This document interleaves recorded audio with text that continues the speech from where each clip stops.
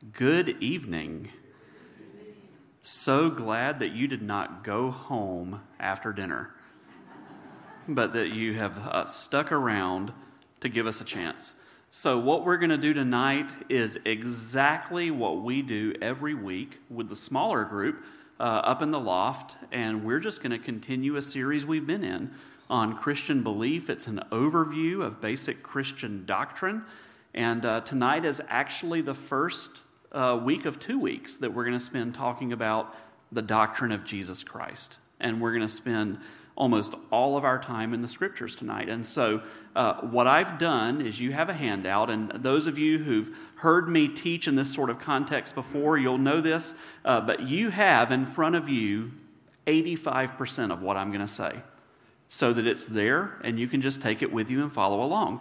But there's also space for you to take notes if that's helpful to you. And I'm going to read a lot of scripture tonight, but I find it takes us a long time to get through it if everybody's turning. So I'm going to tell you what I tell the whole group or what I tell the other group whenever we're upstairs. You have the scripture references there in front of you.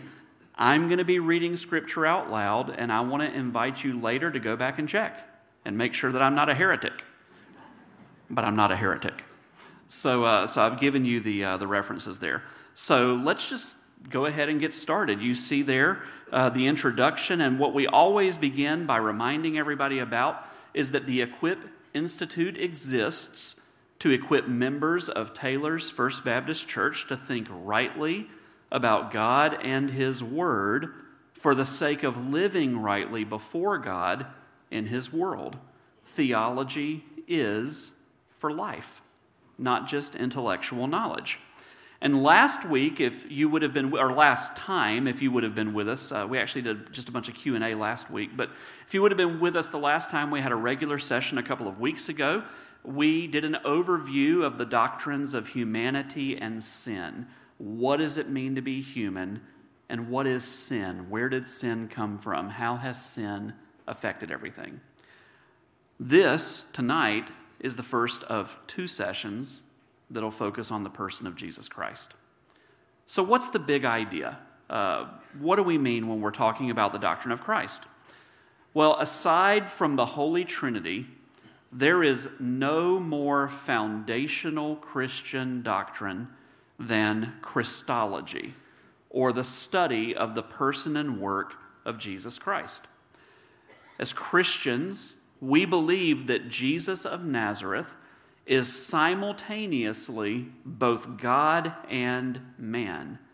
And that's a mystery that we can't fully wrap our minds around, but the Bible teaches it. It's true, but if you ever meet anybody who says, I can explain to you exactly what it means that Jesus is fully God and fully man, he's bluffing just a little bit. We're in the realm of mystery. There's no other examples of any other being that is fully God and fully man. That's what makes Jesus unique. He is the eternal Son of God who became incarnate as a human man. He took upon himself all that it means to be human. He is the promised Messiah of Israel and the Savior of all who believe, whether Jew or Gentile. He was conceived miraculously by the Virgin Mary. He lived a fully sinless life of perfect obedience to God the Father. He was crucified on a cross, and then he was raised bodily from the dead.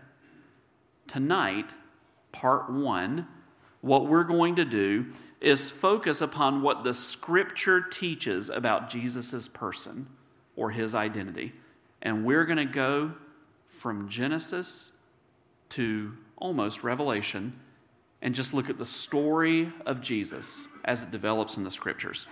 And then next week, for those of you who will be with us, we'll focus upon how the church has debated Jesus' identity, how we've worked out the ways that we talk about Jesus being fully God and fully human. We'll offer a systematic synthesis of Jesus' person, and we'll apply this topic to life and ministry. Then we're going to, in a couple of weeks, devote a week to the work of Christ, or his saving actions that he's taken on behalf of humanity.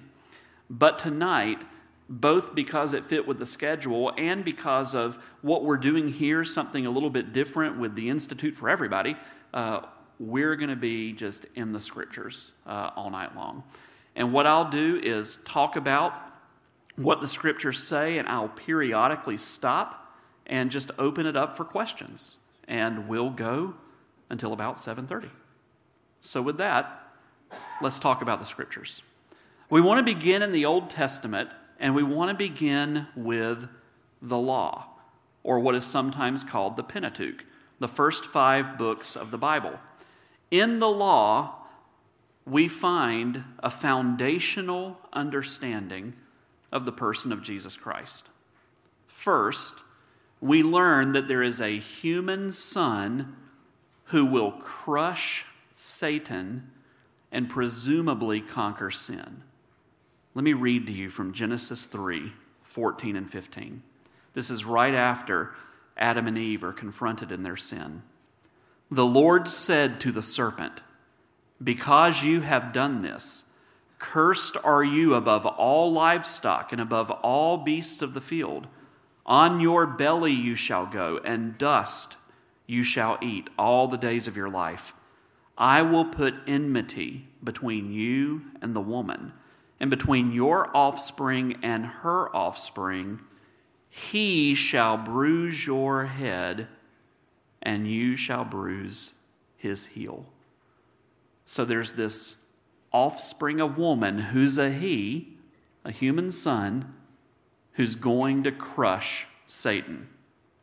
But as we continue moving through the story, next we discover that God promises to bless the nations through Abraham, and he makes a special covenant with Abraham and his descendants. This is what Genesis 17:1-8 says. When Abram was 99 years old, the Lord appeared to Abram and said to him, "I am God Almighty. Walk before me and be blameless, that I may make my covenant between me and you, and may multiply you greatly." Then Abram fell on his face, and God said to him, "Behold, my covenant is with you, and you shall be the father of a multitude of nations. No longer shall your name be called Abram, but your name shall be Abraham, for I have made you the father of a multitude of nations. I will make you exceedingly fruitful, and I will make you into nations, and kings shall come from you. And I will establish my covenant between me and you and your offspring after you, throughout their generations, for an everlasting covenant, to be God to you and to your offspring after you. And I will give to you and your offspring after you the land of your sojournings, all the land of Canaan, for an everlasting possession, and I will be their God." So God makes a special covenant with Abraham, and not just with Abraham, but through Abraham with his offspring. He says that Abraham is going to be the father of a multitude. And very quickly that begins to be fulfilled. Through Abraham's grandson, Jacob, who is also called Israel, God then pronounces a blessing on Jacob's second son, Judah, positioning him as the symbolic firstborn son, and promising that one of Judah's descendants will rule all the peoples of the world. He'll become the one through whom that promise to Abraham is fulfilled. This is what Genesis 49:8-10 says. "Judah, your brothers shall praise you. Your hand shall be on the neck of your enemies. Your father's sons shall bow down before you. Judah is a lion's cub. From the prey, my son, you have gone up. He stooped down, he crouched as a lion and as a lioness. Who dares rouse him?" Now listen closely. "The scepter shall not depart from Judah, nor the ruler's staff from between his feet, until tribute comes to him, and to him shall be the obedience of the peoples." Plural. The multitudes will be ruled by a descendant of Judah, who is a descendant of Abraham. And then we read a little further. And God raises up Moses to deliver the Israelites from slavery in Egypt. And Moses then prophesies that God will raise up a future prophet from within Israel whom the Jews must obey. This is a very important passage, and we miss over this sometimes. But listen to what Genesis 18:15 and then 18 through 19 says. The Lord your God will raise up for you a prophet like me from among you, from your brothers. It is to him you shall listen. I will raise up for them a prophet like you from their brothers, and I will put my words in his mouth, and he shall speak to them all that I command him, and whoever will not listen to my words, that he shall speak in my name, I myself will require it of him. A prophet like Moses, who will be raised up from among the people, and there to obey his commands because they come from the Lord. So as we come to the end of Genesis through Deuteronomy, here's where we are in the story. And this is that summary statement in italics. The law teaches that God will raise up a human son of Jewish ethnicity, particularly from Judah's lineage. This son will be both a prophet and a king. God will bless all nations through this son, prophet, king, and he will destroy the enemy. That's part one of our story. Any questions before we talk about what the prophets have to say? We're going to unfold it as we move through the canon of Scripture. Yes? Yeah. So the question is, when we're talking about the multitudes, do we mean both Jews and Gentiles? And the answer is yes. So sometimes it's very specifically talking about the Jews, and it says that, but other times it uses language like multitudes or peoples or all the peoples, and that's a way to refer to everybody, not just the Jews. So let's talk about Jesus and the prophets. The prophets add further clues to the identity of this coming son, prophet, king. We learn that this figure will specifically be a king from the line of David, and that he'll ultimately rule not only Israel, but the entire world. So this is from the Davidic covenant in 2 Samuel 7:12 through 16. When your days are fulfilled and you lie down with your fathers, I will raise up your offspring after you, who shall come from your body, and I will establish his kingdom. He shall build a house for my name, and I will establish the throne of his kingdom forever. I will be to him a father, and he shall be to me a son. When he commits iniquity, I will discipline him with the rod of men, with the stripes of the sons of men.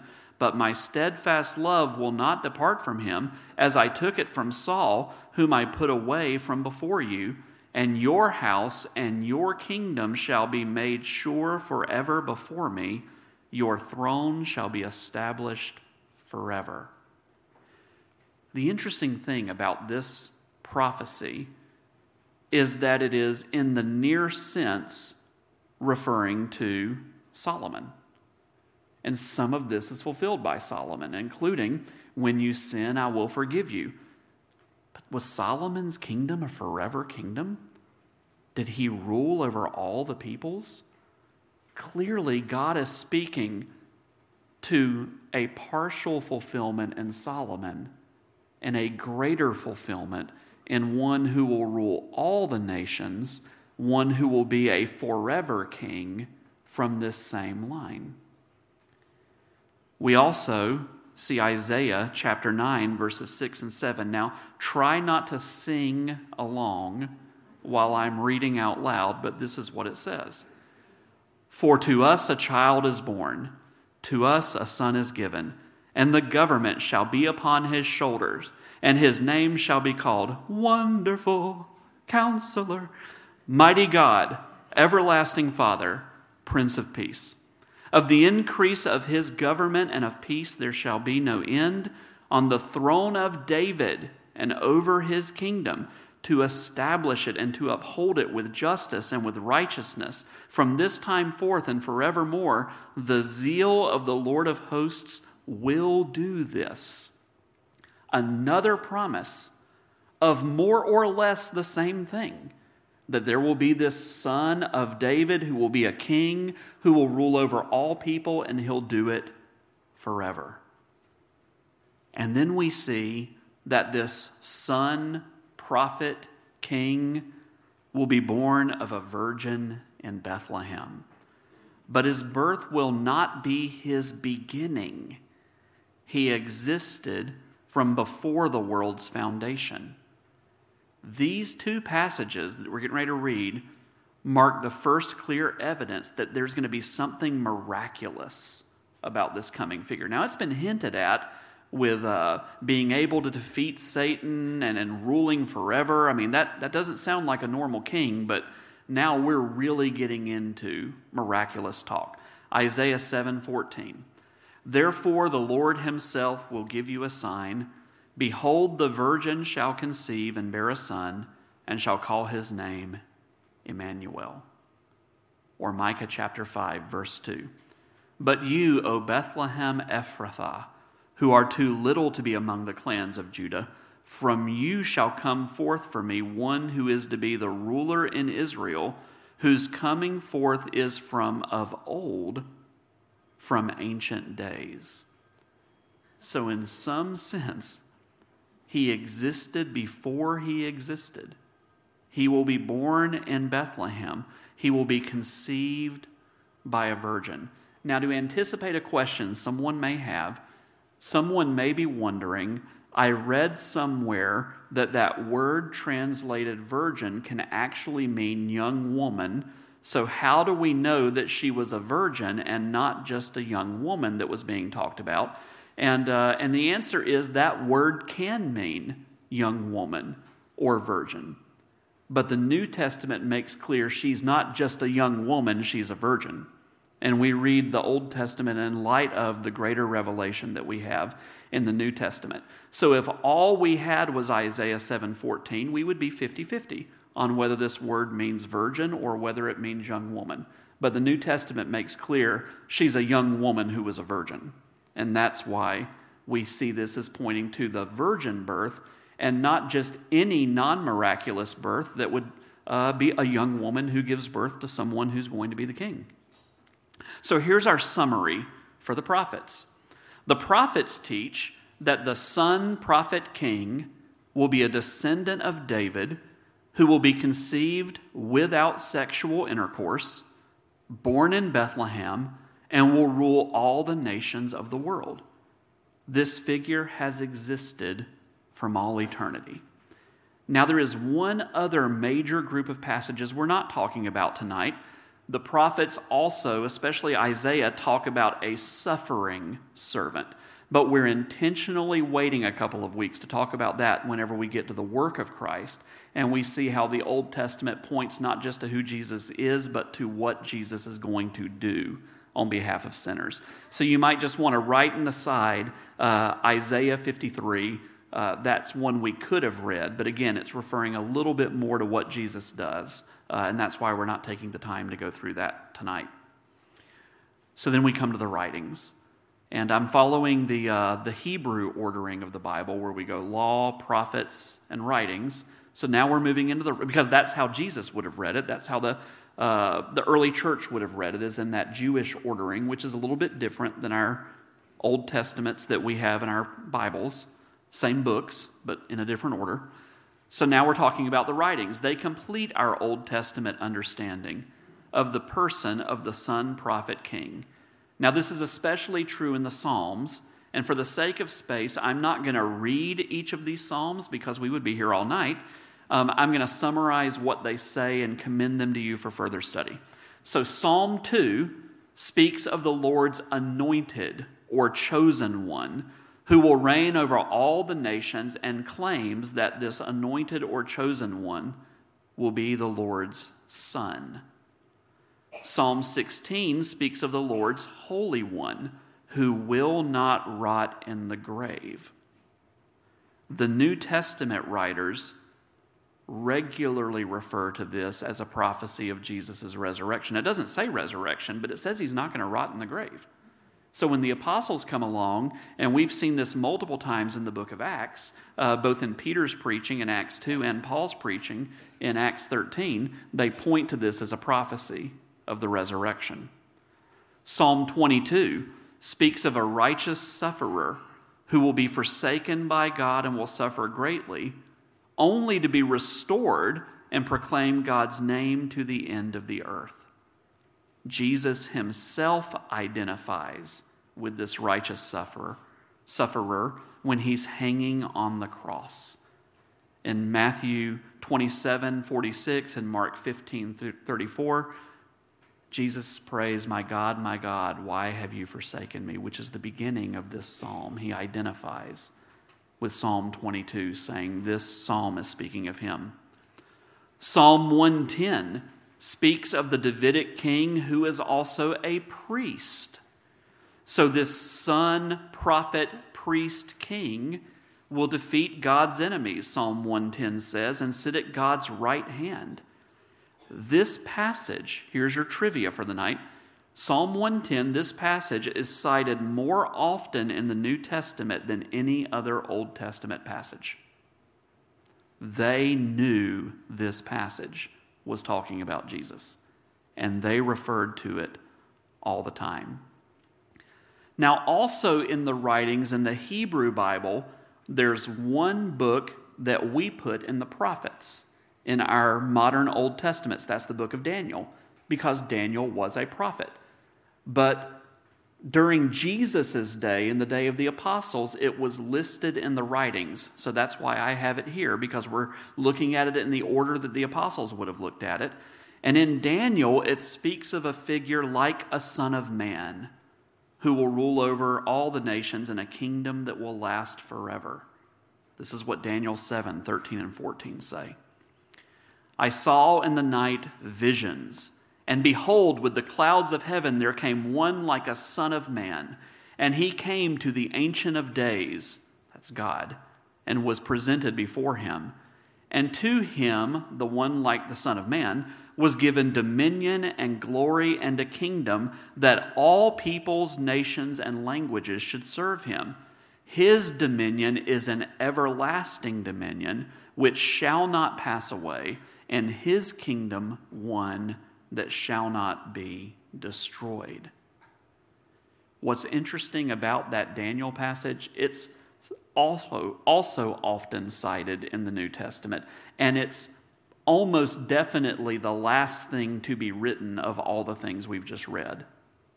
And so it's almost like the exclamation point on the end of what the Old Testament says about Jesus. And so here's our summary of the whole Old Testament.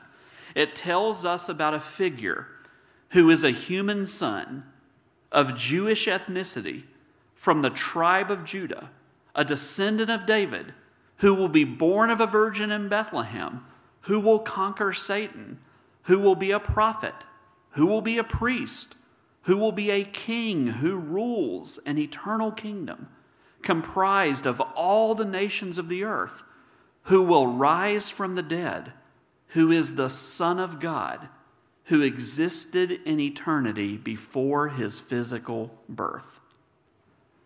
Brothers and sisters, this is what I want you to see. If all we had was the Old Testament, we would know who Jesus is. We just would not know his name. But we would know what to be looking for. We sometimes think about how the Pharisees and the Sadducees and others, Jews who did not believe, responded to Jesus in rejecting him. And we say, oh, well, the Jews rejected him because they didn't know what they were looking for. But remember that there were also many Jews who encountered Jesus and said, he's the one, as they begin to see these things fulfilled in Jesus' life. And after his resurrection, there was a whole movement of believing Jews. And then believing Gentiles added to that, who said, "That's the guy." I've used this illustration to speak about some other topics before, so some of you have heard it.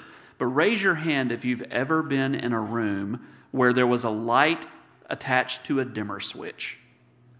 You know how that works? So let's say we're in this room and it's at dusk and there's a dimmer switch that's not turned on. We can look in this room and we can see that there are chairs and tables and that there's carpet, and we can see there's a stage up front and there's a sound booth in the back, and we can tell that that's there. But if we start to turn up that dimmer switch incrementally, more and more of it comes into focus. We notice that it's brown carpet and brown chairs. We're very colorful at Taylor's First Baptist. We notice that the microphones are black. We notice that the walls are painted kind of an off-white, and we see that there's a drum set that's up here and that there's a keyboard that's up here. And by the time the lights are all the way up, we see all of that with clarity. Now, from the moment we stepped into the room until the moment we turned it all the way up, did anything change about the room? Was anything added to the room that wasn't there at the beginning? The only thing that's changed is our ability to perceive what's in the room. And that's what happens as we move from Genesis to the New Testament. There is nothing new in the New Testament about the identity of the Son of God. We just learn who He is as it's all fulfilled and we begin to see His identity in its fullness. Any questions before we move into the New Testament?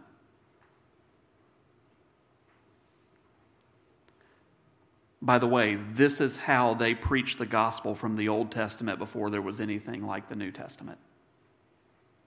Remember, the Old Testament is the Bible that Jesus read. It's the Bible that Paul and Peter preached from. The gospel is in the Old Testament. So let's talk about the New Testament. In the New Testament, there are 4 key passages that focus upon the person of Jesus, though there are lots and lots and lots and lots of shorter passages that also deal with this doctrine. But we're going to focus most of our attention on these 4 key texts, and we'll just go in the order that they're in our New Testament. So first, there's John chapter 1, verses 1 through 18, and I know it's 18 verses, but none of them are very long, and I'm going to read them because it's God's Word. And it's a good thing to hear God's Word being read. In the beginning was the Word, and the Word was with God, and the Word was God. He was in the beginning with God. All things were made through Him, and without Him was not anything made that was made. In Him was life, and the life was the light of men. The light shines in the darkness, and the darkness has not overcome it. There was a man sent from God whose name was John. He came as a witness, to bear witness about the light, that all might believe through him. John was not the light, but came to bear witness about the light, the true light, which enlightens everyone who is coming into the world. He was in the world, and the world was made through him, yet the world did not know him. He came to his own, and his own people did not receive him. But to all who did receive him, who believed in his name, he gave the right to become children of God, who were born not of blood, nor of the will of the flesh, nor of the will of man, but of God. And the Word became flesh and dwelt among us. And we have seen his glory, glory as of the only Son from the Father, full of grace and truth. John bore witness about him and cried out, "This was he of whom I said, 'He who comes after me ranks before me because he was before me.' And from his fullness we have all received grace upon grace. For the law was given through Moses, grace and truth came through Jesus Christ. No one has ever seen God, the only God who is at the Father's side.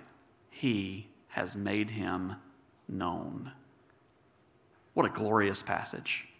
Now, according to this passage, the Word was present from the very beginning, was alongside God, and yet the Word was also God.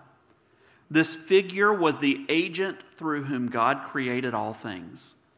He was the Son of God who was sent by God to dwell among men. In fact, he took upon himself humanity, though without ceasing to be God. His ministry was superior to that of Moses. He was rejected by a majority of those whom he created, including his fellow Jews. But anyone who believed in him rather than rejecting him received eternal life and was adopted into God's spiritual family. John the Baptist testified to this figure's identity and mission. In fact, you'll probably be familiar, we didn't read it, with John 1:29, just a few verses later, when John the Baptist points to his cousin, Jesus of Nazareth, and says, "Behold the Lamb of God who takes away the sins of the world." Two things about this passage I think are especially worth deeper reflection.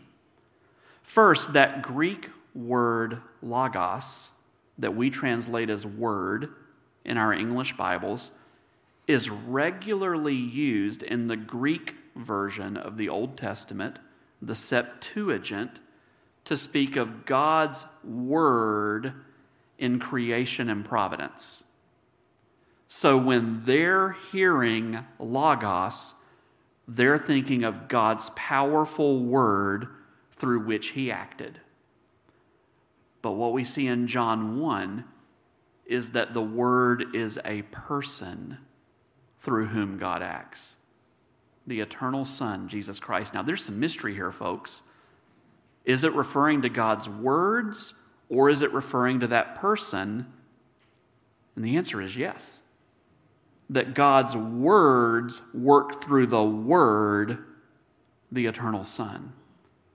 Second, the Greek phrase that's translated as dwelt among us or dwelt among men in most Bibles literally means to pitch a tent or a tabernacle among us.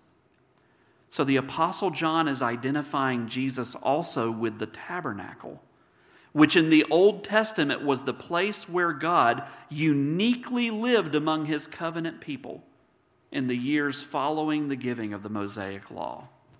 The idea that would have rung in their ears, but that sometimes we have to dig a little bit deeper to see, is that Jesus is the true tabernacle of God because he is the God-man among his fellow men, ushering in that new covenant, just like the original tabernacle was where God's people met with God under that first covenant.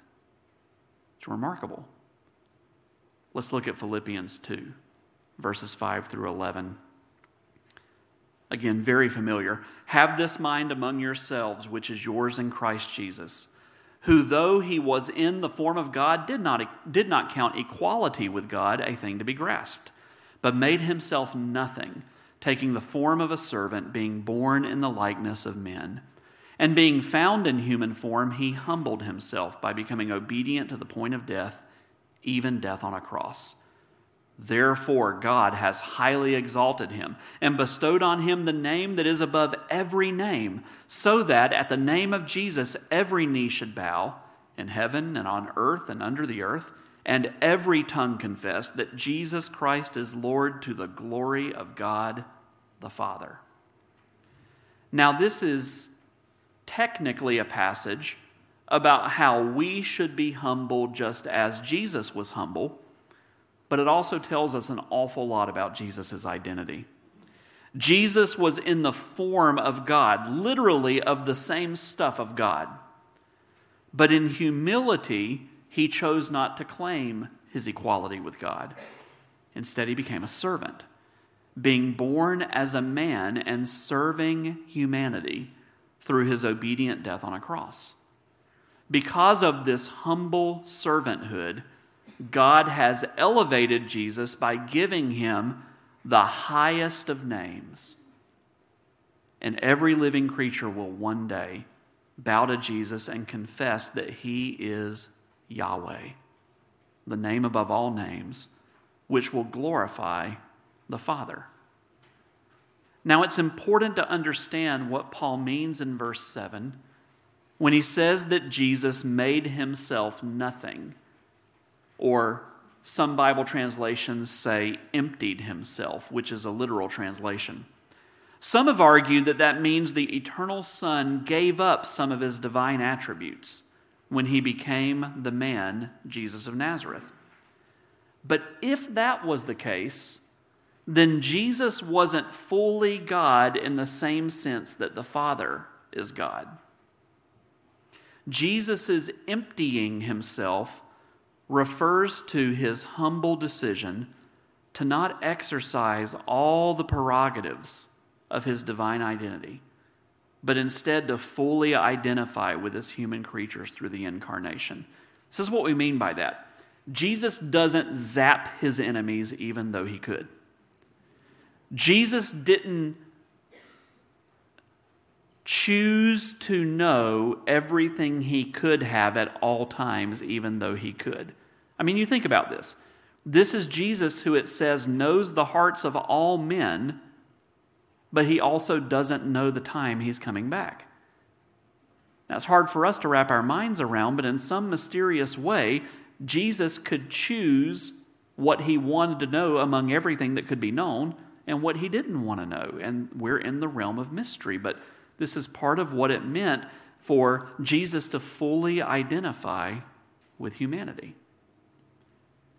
And then there's Colossians 1, 15 through 20. This is my favorite passage in the New Testament. Colossians 1, 15 through 20.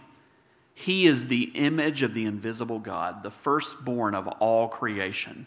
For by him all things were created in heaven and on earth, visible and invisible, whether thrones or dominions or rulers or authorities, all things were created through him and for him. And he is before all things, and in him all things hold together. And he is the head of the body, the church. He is the beginning, the firstborn from the dead, that in everything he might be preeminent.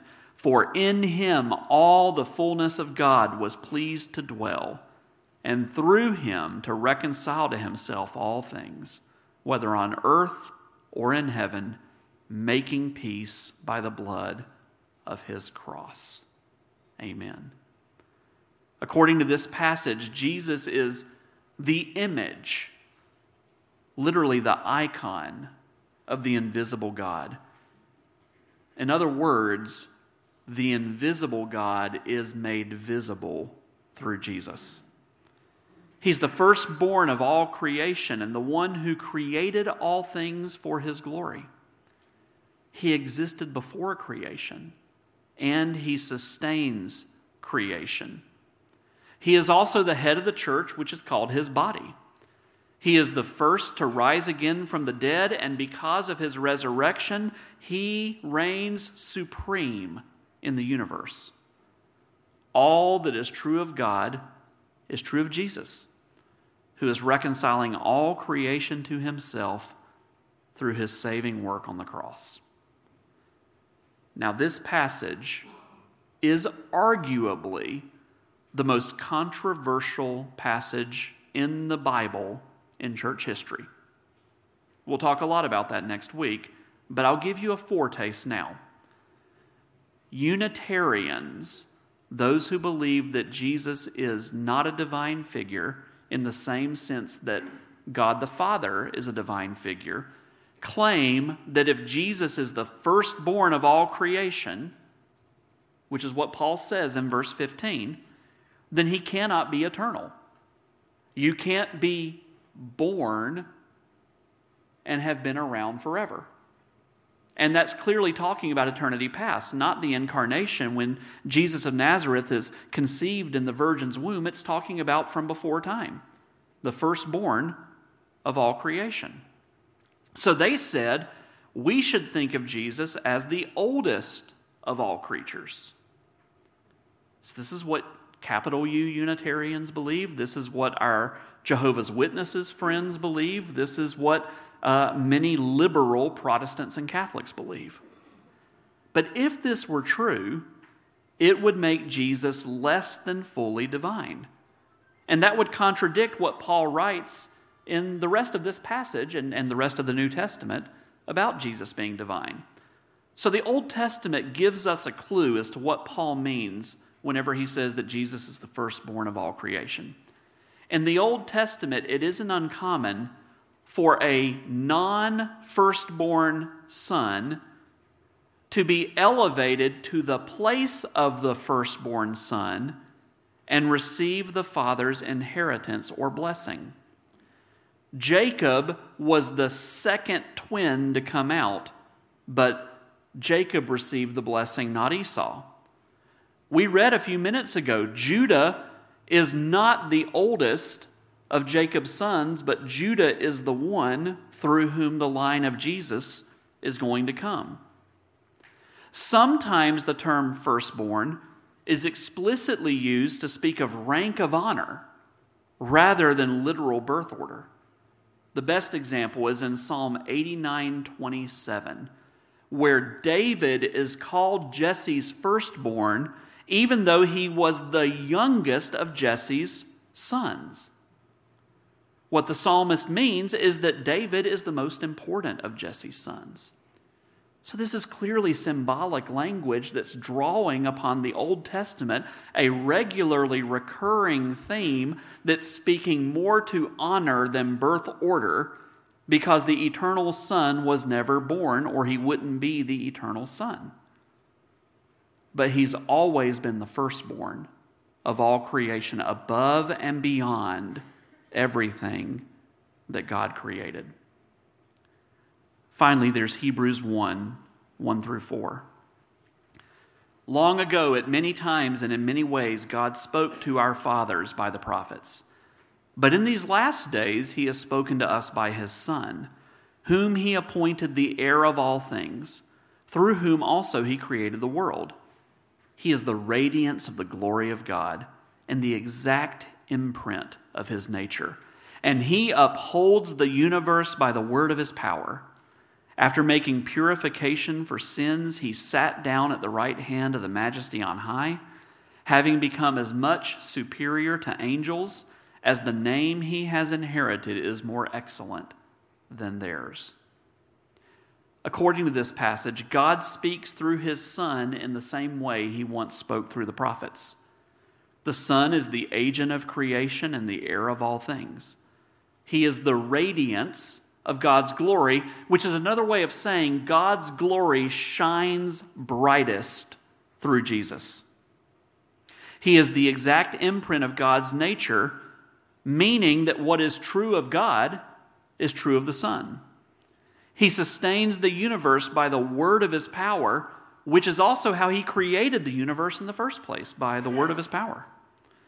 And after offering himself up as a sacrifice for sin, he was seated at God's right hand, which in ancient cultures was the place of highest honor, where one co-rules with the king.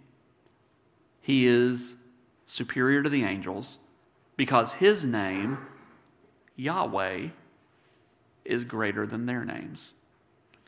For the most part, this passage just further confirms the other three passages. But Hebrews 1:1-4 alone ties Jesus to the prophets in their words. The author is saying that everything that the prophets preached was really about Jesus, and ultimately finds its fulfillment in Jesus, who is himself greater than those prophets. And remember, we know from Deuteronomy 18:15-19 that the promised one would be a prophet like Moses, but even better. That Jesus and his covenant is better than Moses and his covenant is the key theme of the book of Hebrews. It's all about Jesus being greater than the prophets, greater than Moses, greater than the angels. Now, the New Testament also confirms lots of other details that the Old Testament promises about the person of Jesus, but that aren't found in these four most important passages. So I'm just going to give you kind of a bird's eye view of prophecies fulfilled. The first chapters of Matthew and Luke indicate Jesus was born of a virgin which was promised in Isaiah 7:14. And again, those two passages make clear she wasn't just a young woman, which wouldn't be miraculous, but she was a virgin. The second chapters of Matthew and Luke indicate Jesus was born in Bethlehem, which was promised in Micah 5:2. The genealogies of Jesus, found in Matthew 1 and Luke 3, claim Jesus descended from Abraham, Judah, and David. He was tied to these three men's bloodlines in Genesis 17, the Abrahamic covenant, Genesis 49, the promise to Judah, and 2 Samuel 7, the Davidic covenant. Romans 16:20 and Revelation chapter 20, verses 7 through 10, mention Jesus' defeat of Satan, which was promised in Genesis 3:15, that very first promise. Hebrews chapter 5 through 7 argue that Jesus is a high priest from the order of Melchizedek, which was promised explicitly in Psalm 110, verse 4. In the Gospels, Jesus regularly uses the title Son of Man, which tied him to that promised figure in Daniel chapter 7, verses 13 and 14. And I just give you three examples here in Matthew 18, Mark 2, John 8. But there's numerous times in the Gospels where Jesus refers to himself as the Son of Man. So how do we tie all this together when we're thinking about the New Testament? Here's what we would say. There is absolutely no doubt that the gospel writers, Paul, and the author of Hebrews, if that's not Paul, all understood Jesus to be the fulfillment of the eternal sin-conquering son, prophet, king, priest who was promised in the Old Testament.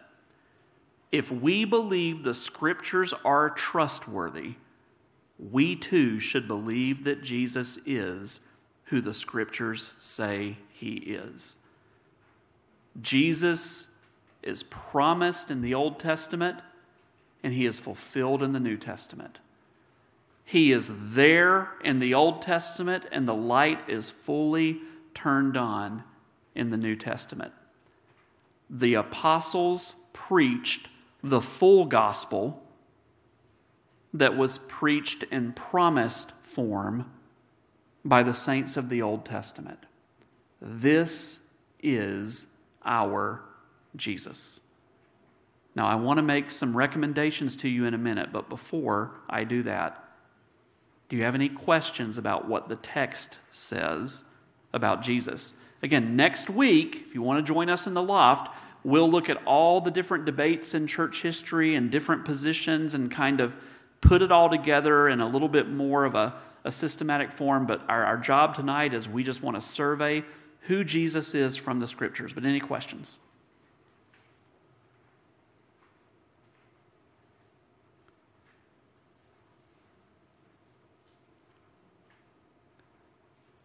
Let me say this. When we do theology right, it causes us to worship God. When we do theology right, it causes us to love our neighbors, both our brothers and sisters in Christ and the lost. I don't know about you, but when I think about the identity of Jesus from Genesis to Revelation, I am moved to worship in my heart. This is such glorious truth. Now let me make some recommendations. Those of you who have been with us on Wednesday nights know that I love to recommend books, and Jeremy loves to buy books for our resource center. So I want to recommend several books at several different levels based on what you might be interested in. So first, I want to begin for those of you who are really bold and you're saying, I love to read theology for fun. Give me a challenging book. Steve Wellum, who is a Southern Baptist theologian, his book, God the Incarnate, The Doctrine of Christ, is, I think, the very best seminary-level study of the doctrine of Christ. And so if you want to read what the seminary students are reading, that's the book for you. But Dr. Wellum has also written a shorter book that's kind of something in between a popular book and a scholarly book. We might think about semi-popular, semi-scholarly, kind of intermediate level, and it's called The Person of Christ, an Introduction. Danny Akin, the president of Southeastern Seminary, has written a book called Christology, the Study of Christ, and I think this is the very best popular level introduction to the doctrine of Christ. If you wanted to study some of these passages as part of your quiet time for 6 weeks or 8 weeks, this would be your go-to book to dig a little bit deeper, but without having to get in the scary seminary waters. Maybe you have a young person in your life who's asking questions about Jesus. Greg Allison's book, Jesusology, Understanding What You Believe About Jesus and Why, is a helpful introduction to what we've talked about tonight, but it's written for teenagers. And so he's writing with 13 to 20-year-olds in mind. And it would be a great book to hand to that young person in your life who's wanting to dig a little bit deeper. And finally, if you really just like what we did tonight, and you really want to focus on kind of the biblical picture of Jesus, there's other stuff we could talk about, but man, I just want to really be in the scriptures. Darrell Bach and Benjamin Simpson's book, Jesus According to the Scriptures, is kind of like a college-level textbook that just, but very well written. Don't think dry, boring textbook, not like the bad ones that you had. Think about the best ones that you had. It's kind of a textbook introduction that just from Matthew, Mark, Luke, John puts it all together to give us kind of a comprehensive picture of who the Jesus of the Gospels is. And if any of you are saying, hey, there's one more, I forgot, I go one more page on my sheet. And then if any of you are interested in the whole issue about the historical Jesus, maybe you've seen some special on the history program that says Jesus isn't who you think he is, or you've grabbed one of those magazines from the checkout line at Kroger that says, who is the real Jesus? You should never grab those magazines, but maybe you did, and now you're worried about it. Marvin Pate's book, 40 Questions About the Historical Jesus, is just a great introduction that deals with all of those sorts of questions that kind of the popular critics raise about the identity of Jesus. I would recommend any of these books to any of you who are interested in any of these books. And if you say, I'm not interested in any of those, talk to me about a different book about Jesus, I'd love to talk to you one-on-one about that. But any closing questions now that you've had a couple more minutes to think about it? Yes, ma'am. You mentioned earlier the references in the Old Testament that pointed to Jesus, so people knew what they were looking for. Could you add those to the page? So the question is, can we add those references in the Old Testament to Jesus that caused people to know what they were looking for? Is there a way to add those to the web page for the Equip Institute, which is part of our church's web page? And I'm not sure, but I think that Jeremy and I can talk about that. There might be a way to do that, or maybe have a handout or something that's available. We can definitely think about that. Yeah, just a handy reference sort of thing. Yeah, we'll think about that. Thank you for that suggestion. Anybody else? Brothers and sisters, this is our King. May we worship him and witness on his behalf. And if you want to learn more about him, we will be here next week. Same bat time, but different bat channel, because we'll be up there in the loft. Let me close us in prayer. Lord, we thank you for King Jesus. We know, Father, that if Jesus is King, this changes everything. And we're so grateful. Lord, we're thankful that Scripture gives us this compelling picture of who Jesus is, from creation to consummation, King of kings and Lord of lords, the Messiah of our Jewish friends, and the King of all who bow the knee to him by grace through faith. Lord, in everything that we do at Taylor's First Baptist, may we be a Jesus-loving people for your glory, for our good, and for the sake of the lost and the hurting. And we pray these